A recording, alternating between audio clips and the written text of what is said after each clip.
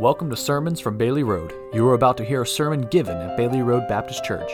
Bailey Road is a small Bible-believing church located in North Jackson, Ohio, and is pastored by Pastor Aaron Smith. We are dedicated to serving the Lord through our people and through our teaching.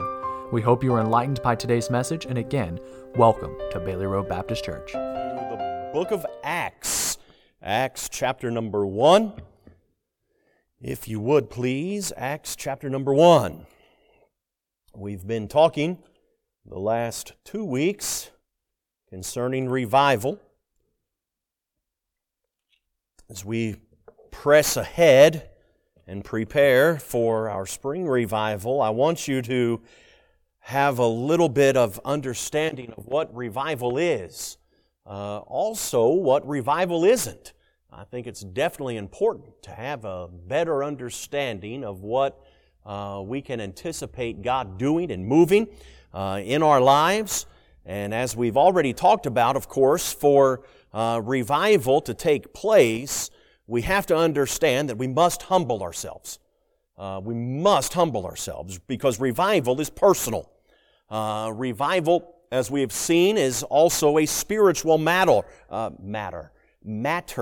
is what it is. And we have to understand revival will not happen unless we humble ourselves before God. He is, as Isaiah said, is the high one.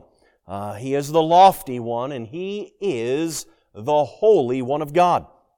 And God has given to us a purpose in our walk with Him, and that is that we may glorify Him with our lives. Now I want you to look with me in the book of Acts this morning, as the Bible says in verse number 1, the former treatise have I made, O Theophilus, of all that Jesus began both to do and to teach. He said, until the day in which He was taken up, after that He, through the Holy Ghost, had given commandments unto the apostles whom He had chosen, to whom also He showed Himself alive after His passion. If you're in the habit of marking in the Scriptures, I would invite you to mark that phrase there in verse number 3 where it says, after His passion. You might circle that word there, passion. As it continues there in verse number 3 by saying, by many infallible proofs, being seen of them 40 days, and speaking of the things pertaining to the kingdom of God.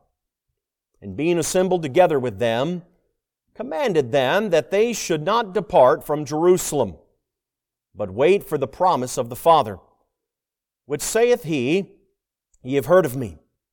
For John truly baptized with water, but ye shall be baptized with the Holy Ghost not many days hence. When they therefore were come together, they asked of Him, saying, Lord, wilt Thou at this time restore again the kingdom to Israel?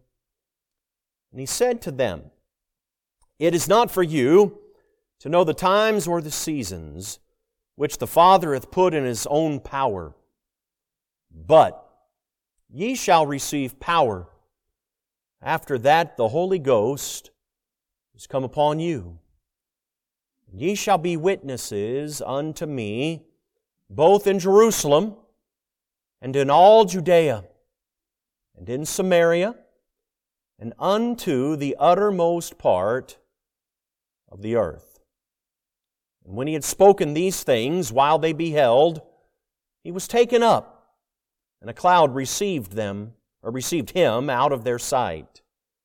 And while they looked steadfastly toward heaven, as He went up, behold, 2 men stood by them in white apparel, which also said, Ye men of Galilee, why stand ye gazing up into heaven? This same Jesus, which is taken up from you into heaven, shall so come in like manner, as ye have seen Him go into heaven. Then returned they unto Jerusalem from the mount called Olivet, which is from Jerusalem a Sabbath's day journey. When they were come in, they went up into an upper room, where they abode both Peter, James, John, Andrew, Philip, Thomas, Bartholomew, and Matthew, James the son of Alphaeus, Simon Zelotes, and Judas the brother of James. These all continued with one accord in prayer and supplication with the women, and Mary the mother of Jesus, and with his brethren. Again, I want you to take note in verse number 3, where the Scripture says, to whom also he showed himself alive after his passion by many infallible proofs, being seen of them 40 days, and speaking of the things pertaining to the kingdom of God.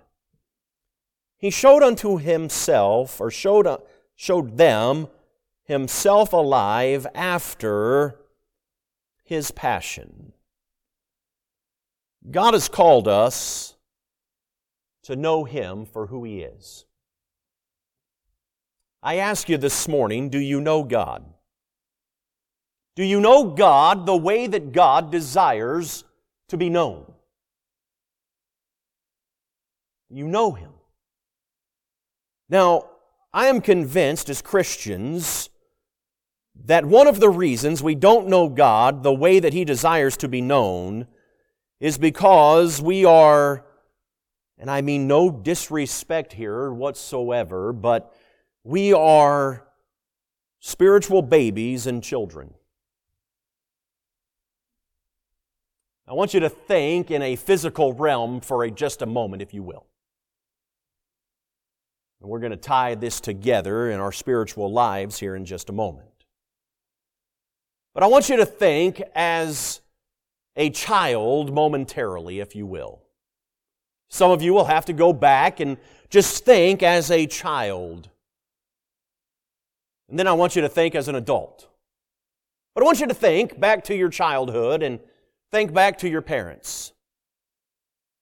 As a child, how well did you know your parents? Probably not well. Maybe I could ask it this way. How well did you understand your parents when you were a child? Did you understand everything they did? Did you understand everything that they were all about? Did you understand the decisions that they made? Probably not. Probably not. And yet they made them. And if you were to be honest with yourself, the reason you didn't understand the decisions they made and the choices they made was not because they necessarily made bad choices, while they probably made some bad choices. But the reason you don't understand or didn't understand is because you were a child and they were an adult. It works the same way in our Christian life, doesn't it? As God's children, which He calls us and refers to us multiple times in Scripture. And God gives us this wonderful, beautiful picture of our relationship of the Christian life being similar to our physical life. We start out as babes. And we grow through the Christian life and grow into young children. And as young children, we grow even into teenage years, and from teenage years into adulthood, and into adulthood into full maturity. Or so we should. But just like in our physical life, our spiritual life does not always develop in the same manner. As we age and mature in life, I'm convinced that we age and mature again in that same age, in that same way. Some of the most confusing years of life and of our lives are our teenage years. How many of you can identify with that this morning? We're often asked as we grow into adulthood about being able to go back and do things over. I tell you, there are some things in my life that if I had the opportunity to go back and redo, I'd love to have that opportunity. I made some mistakes. I'd love to make some wrongs right, to make some different choices, to go back and say, no, don't do it that way. Don't say that. Don't do that. But the fact of the matter is this: I've not met one yet that, in faced with and asked that question, if you could go back and do things over again, that has said, the only way I would do that over again is if I could go back and do it over again, knowing what I know today. It's the only way I would want to go back and do it over. And since we can't go back and do it over knowing what we know today, most of us would probably choose rather to not go back and do it over. You know, for some, as we age through life and in our teen years, it is during that time of life that we often develop many of the habits and even traits that we carry into adulthood. Not everyone comes to full maturity, do we? Kind of scary to think about. Works the same way in our Christian life. As we spend and come to that course of time of our teen years, we come into a rest of our adult life wondering if there's more than what we're experiencing. We've learned to live life often with a rebellious spirit, questioning everything and everyone that thinks differently from ourselves. We live that way our entire life. We have a desire to be our own person. We carry this spirit into adulthood, never maturing past our former teens and self-thinking self.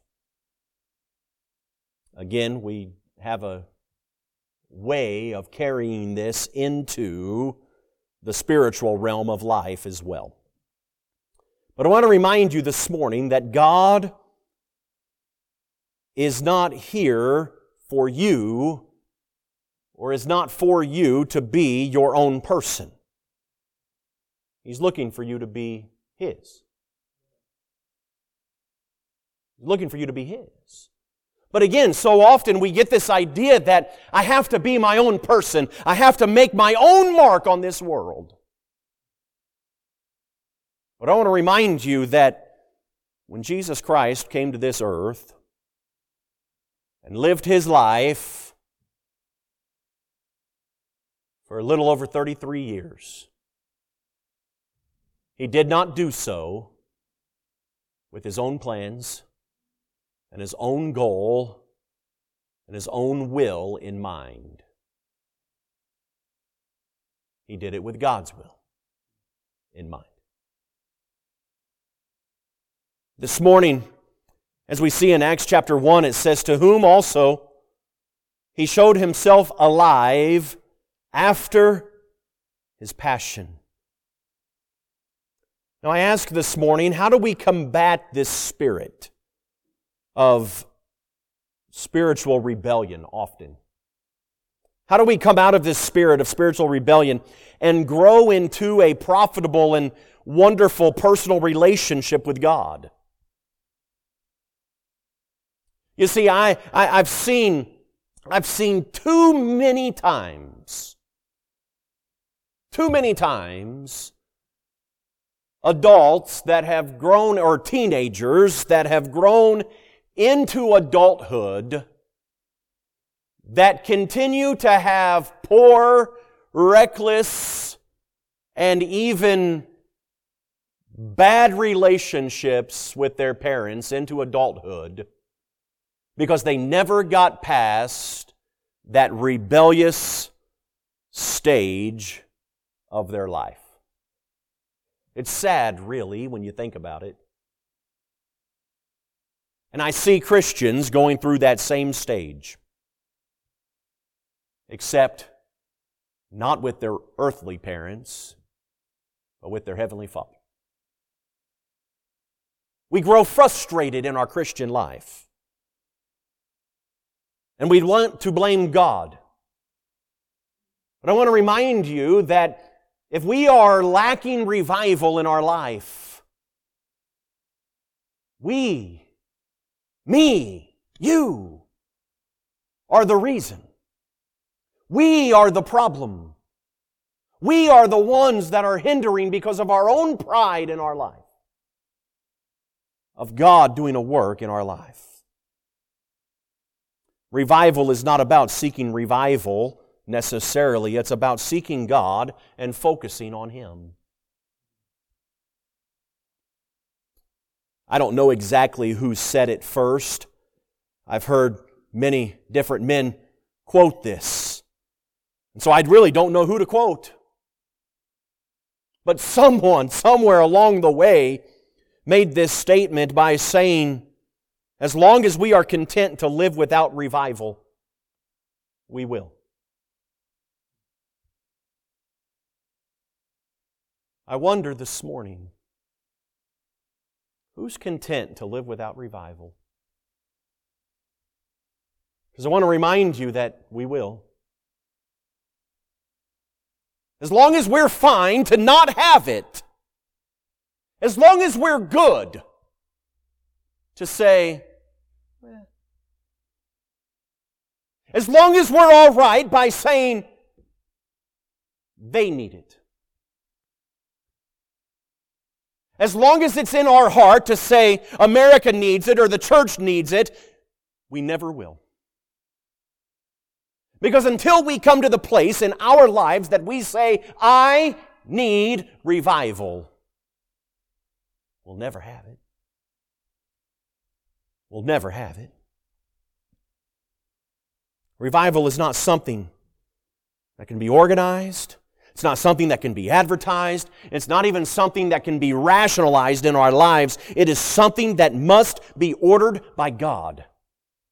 And it is something that must come into our lives by humbling ourselves before God, by saying, I recognize who you are, God.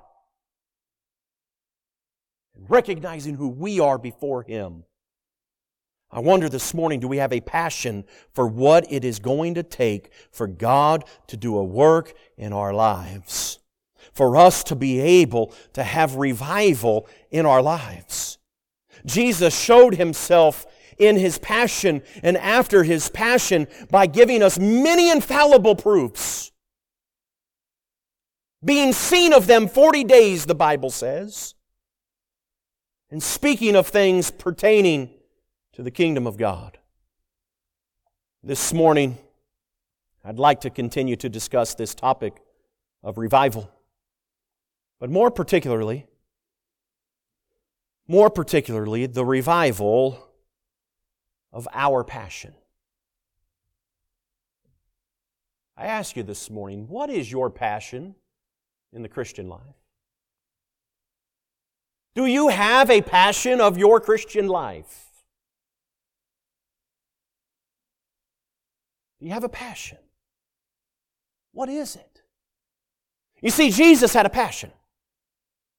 And He showed them after His passion, and I'm going to share with you a little bit about the passion of Jesus Christ. I want to share with you a little bit about the passion and the power of that passion, but more importantly, also the plan of that passion.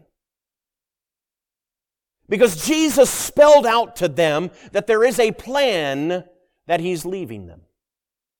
And the plan remains the same today, by the way. It remains the same no matter where we're at, no matter who we are with. And if revival is going to happen, and if revival is going to come to our lives, I promise you this, it's going to affect your passion. Let's pray this morning and we'll jump right into this. Our Heavenly Father, God, I pray to You, God, that You would help us. For Father, You And You alone are the only one that can give us exactly what we need. Father, I cannot do it. God, there are too many needs represented in this room this morning for me to be able to fill them. There are too many personalities. There are too many different desires. There are too many different ideas for me to even begin to know where to begin. But Father, I'm convinced this morning, as an all-powerful, almighty, holy God, You're able.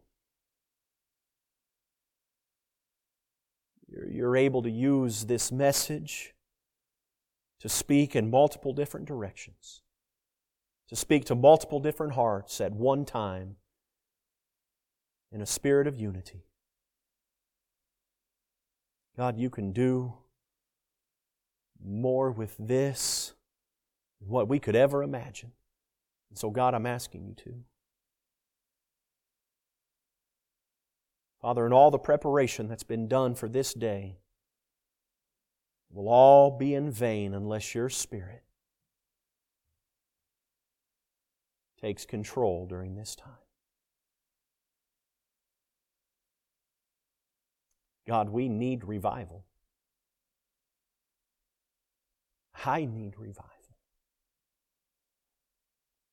And Father, I pray that Your Spirit would show us, each one of us, Your passion. And that Your passion would be our passion. That we would be consumed with it, as Your Son was. That we would be led with it. God, that we might see revival in our lives. Father, have Your way during this time. I pray these things in Jesus' name. Amen.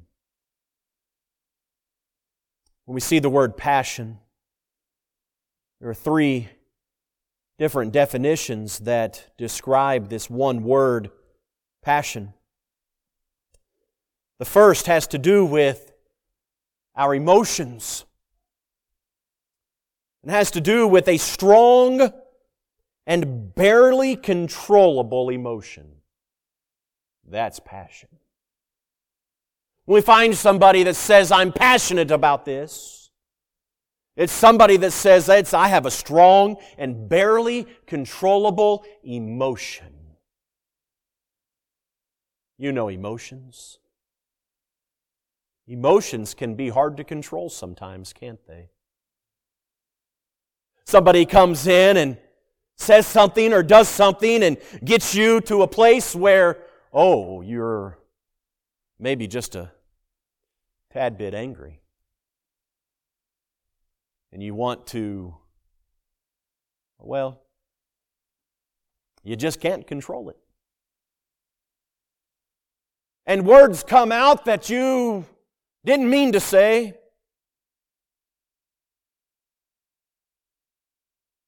Sometimes we get emotional in other ways. Again, things affect us. We get gripped by something that we're passionate about. And these things that we try to fight back. These things that we don't want anyone to see begin to swell up in our eyes that we fight, and so we look away. We look down and look up and all around, all to try to fight and hide the tears. What is it that causes us to do that?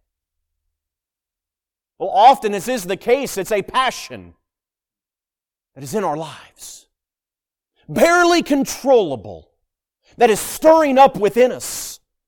And it says here that Jesus was a man of passion.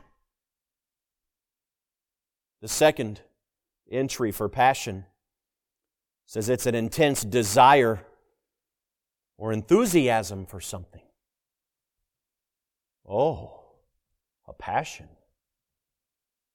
Some of you have a passion for things. Some of you have a passion for sports or a sports team. How many have a favorite team you like? I know some of you do. Some of you do. Some of you are Cleveland fans. Are we still allowed to say Indians? Some of you are nervous to tell me. Are some of you Cleveland Indians fans? Some of you are not going to respond. Okay, there's one. Amen. Just one. Some of you are Steelers fans. Y'all are real quiet this morning. All right, there's one. I know we have at least one. Anybody else Steelers fans? Browns fans, where are you at? Okay. A few more of you.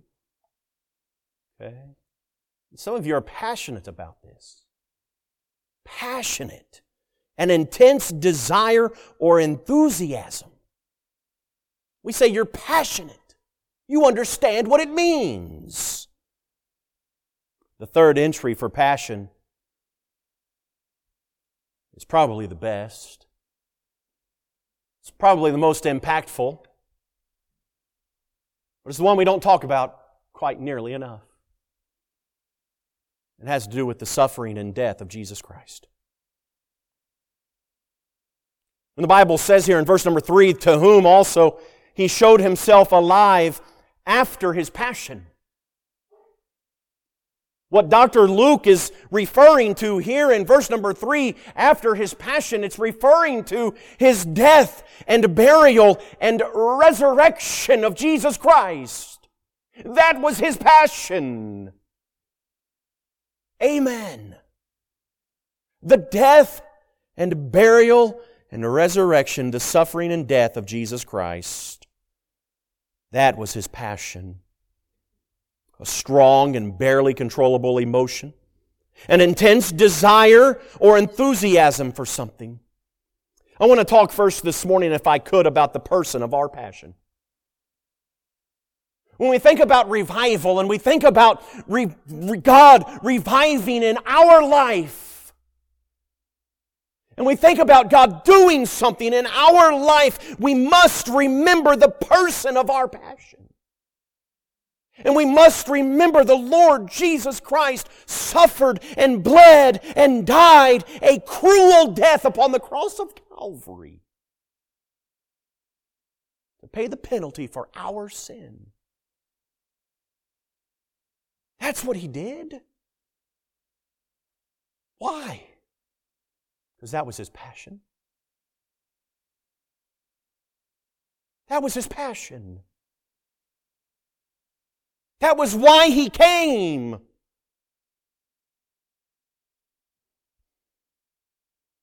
His passion was to please the Father.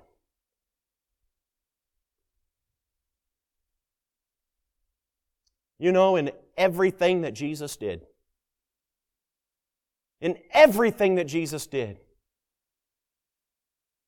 was to please His Father. That's it. Will it bring glory to my Father if I do this? Yes, then I'll do it. No, I'm not doing it. That was His passion. You know, Jesus was not overly concerned about pleasing the people. You ever notice that? Now listen, there were countless people that came to Jesus that wanted something from Him. Countless people that the Bible, people that we see multiple people that Jesus healed. And we see countless people that the Bible tells us that He healed, that the Bible doesn't even give us the description of how He healed them, just that He did. Multitudes. But never one time does the Bible give us a description of how Jesus wanted to please them. No, in His pleasing, His passion was simply to please the Father. But in His passion concerning others, it was simply to love them. Not please them, but love them. See, there's a big difference there, isn't there? You see, we have to understand that in all of what we do, not everyone is going to be pleased. But we can still love. The person of our passion is the Lord Jesus Christ that gave His life on the cross of Calvary so that we might live. He did it to obey the Father, and He did it for a love of us. That was His passion. That's the person of our passion. Let me tell you very quickly, number 2, there's a power of our passion. Again, in verse number 1, in the first description of passion is a strong and barely controllable emotion. May I remind you that this power of our passion equals strength. There is a strength within this passion that we have, that God has given within this, not just strength, but also this power that equals an ability. God has enabled us to have a passion. God has enabled us to have influence. A strength, an ability, and an influence. That is the power of our passion. The question this morning is, what are you doing with it? What are you doing within the passion that you have? Or, may I dare say, what are you doing with the passion that you once had in your Christian life?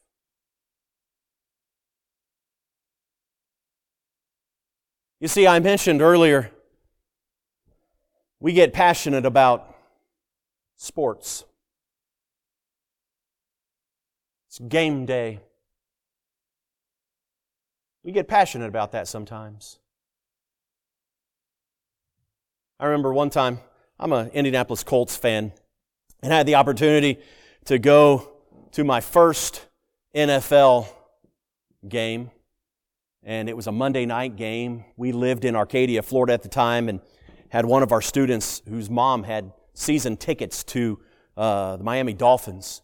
And she asked me, she said, my mom said you could have her tickets, and they were great tickets. And they said, what game would you like to see? I said, well, I'd love to see the Colts play. And she said, okay, great. And so, now I was young, and I had never been to an NFL game before. And so, it was a Monday night game, televised. And so, I did not realize I'll just call it the stupidity of going into enemy territory wearing the other team's gear. Do you know how mean people can be? They're mean. Oh. I went with this kid, his name was Bill Cavett, and Bill was one of our other students. He had just graduated, he was 18. And we go in the stadium, and I've got my Colts jersey on, and I gave him one of mine. And so we go in, and we're going in proud, because we're Colts fans. It wasn't too long for I was like, man, why did we wear this? Because we stuck out. And they had season tickets, and they were great seats, and we were about on the 45-yard line, about 12 rows up, and we're in a sea of Dolphins fans with two idiots in blue and white.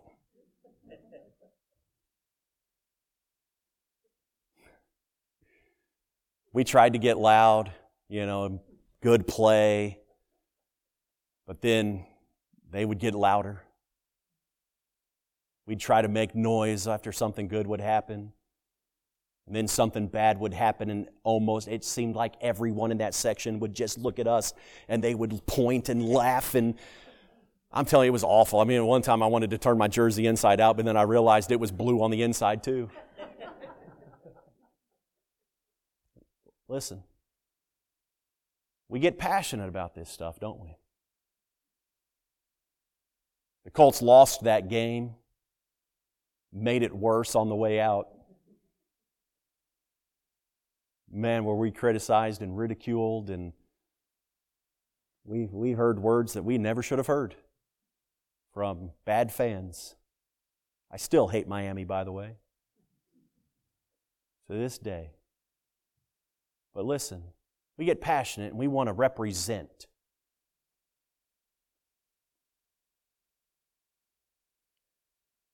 Wait a second.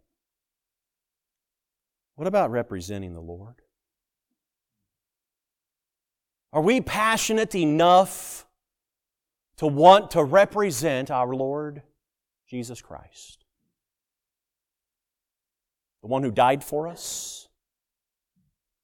The one who gave His life on Calvary's cross? I ask, and I don't mean this in any disrespect. Like I said, I just described to you, I have sports teams, but what did our sports teams ever do for us?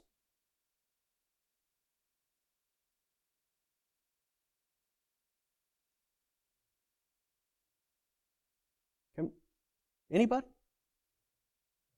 I mean, we talk about, we listen to them. They say, we want to win this for the city.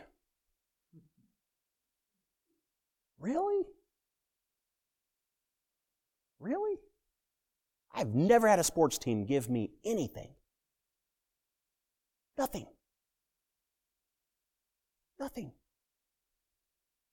Never given me anything.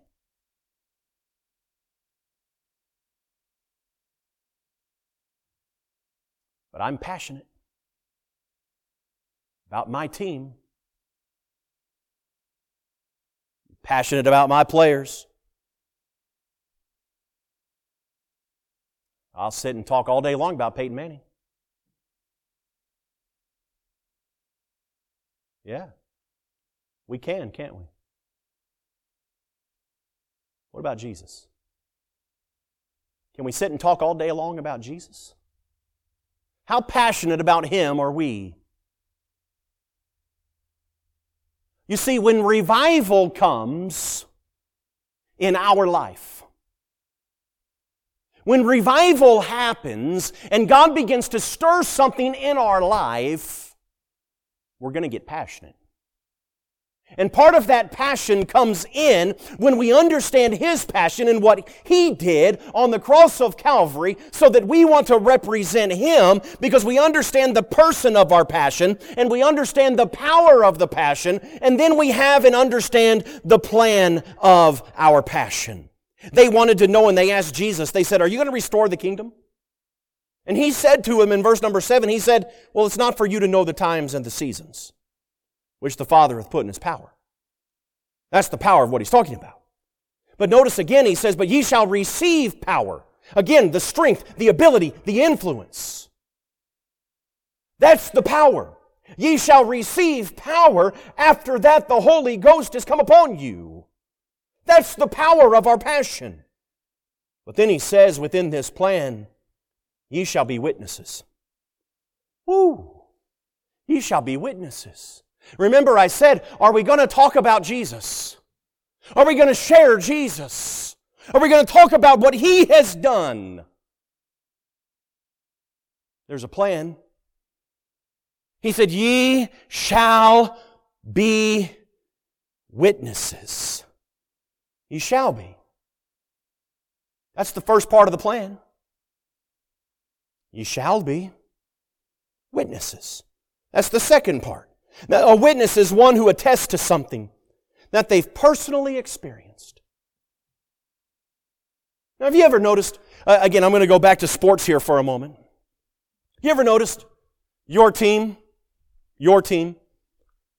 they win. And you know what people say? We won.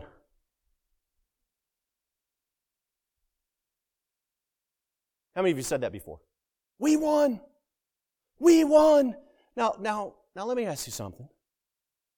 Did you play? Of course not. So why do we take such personal investment in our team? But we're personally invested, aren't we? We won. Now look, I'm not saying anything is wrong with that. I have said the same thing multiple times. We won, we lost. Because we take it personally. But he says, ye shall be witnesses. Now a witness is personal. Because a witness means something has happened to me. I ask you this morning, what has happened to you? What happened to you? In your Christian life, what has happened to you? What's your story? Because we all have a story to tell. Again, we can watch the game. We can recall it. We can go back to the second quarter. That's where it all went wrong. That interception. And then the second interception. And then the third. Oh, thought it was over. Oh, but then Captain Comeback. Fourth quarter, 2-minute drill. Down by 3. We've got the ball. Oh, we get excited. Oh, no, as a matter of fact, we get passionate. 2-minute drill. Oh, man, it was great. And we can recount it all, can't we? We watch sports plays. Oh, we watch them. We even name certain sports plays. Yeah. The catch. What will we have them? You know them. Let me ask you something. What has God done in your life? He said, ye shall be witnesses. What have you witnessed? What have you seen God do in your life? But a witness is somebody who talks about it. But in order to talk about it, you've got to be passionate about it. In order to be passionate about it, you're going to have to experience something in your life about revival. He said, ye shall be witnesses unto me, or about me, both in Jerusalem and in all Judea and in Samaria and unto the uttermost parts or part of the earth. There's no place to stop. You see, when you're passionate about something, you want people to know. And you don't care who knows. He's given us a plan. He's given us the power. He's given us the ability to. He has enabled us. And we have a person in the Lord Jesus Christ and His finished work of the cross of Calvary that we should be passionate about. Listen, if we're not passionate about Calvary, and we're not passionate about Jesus Christ, and we're not passionate about the work that God has done in our lives, that is the first sign that we need revival. First sign.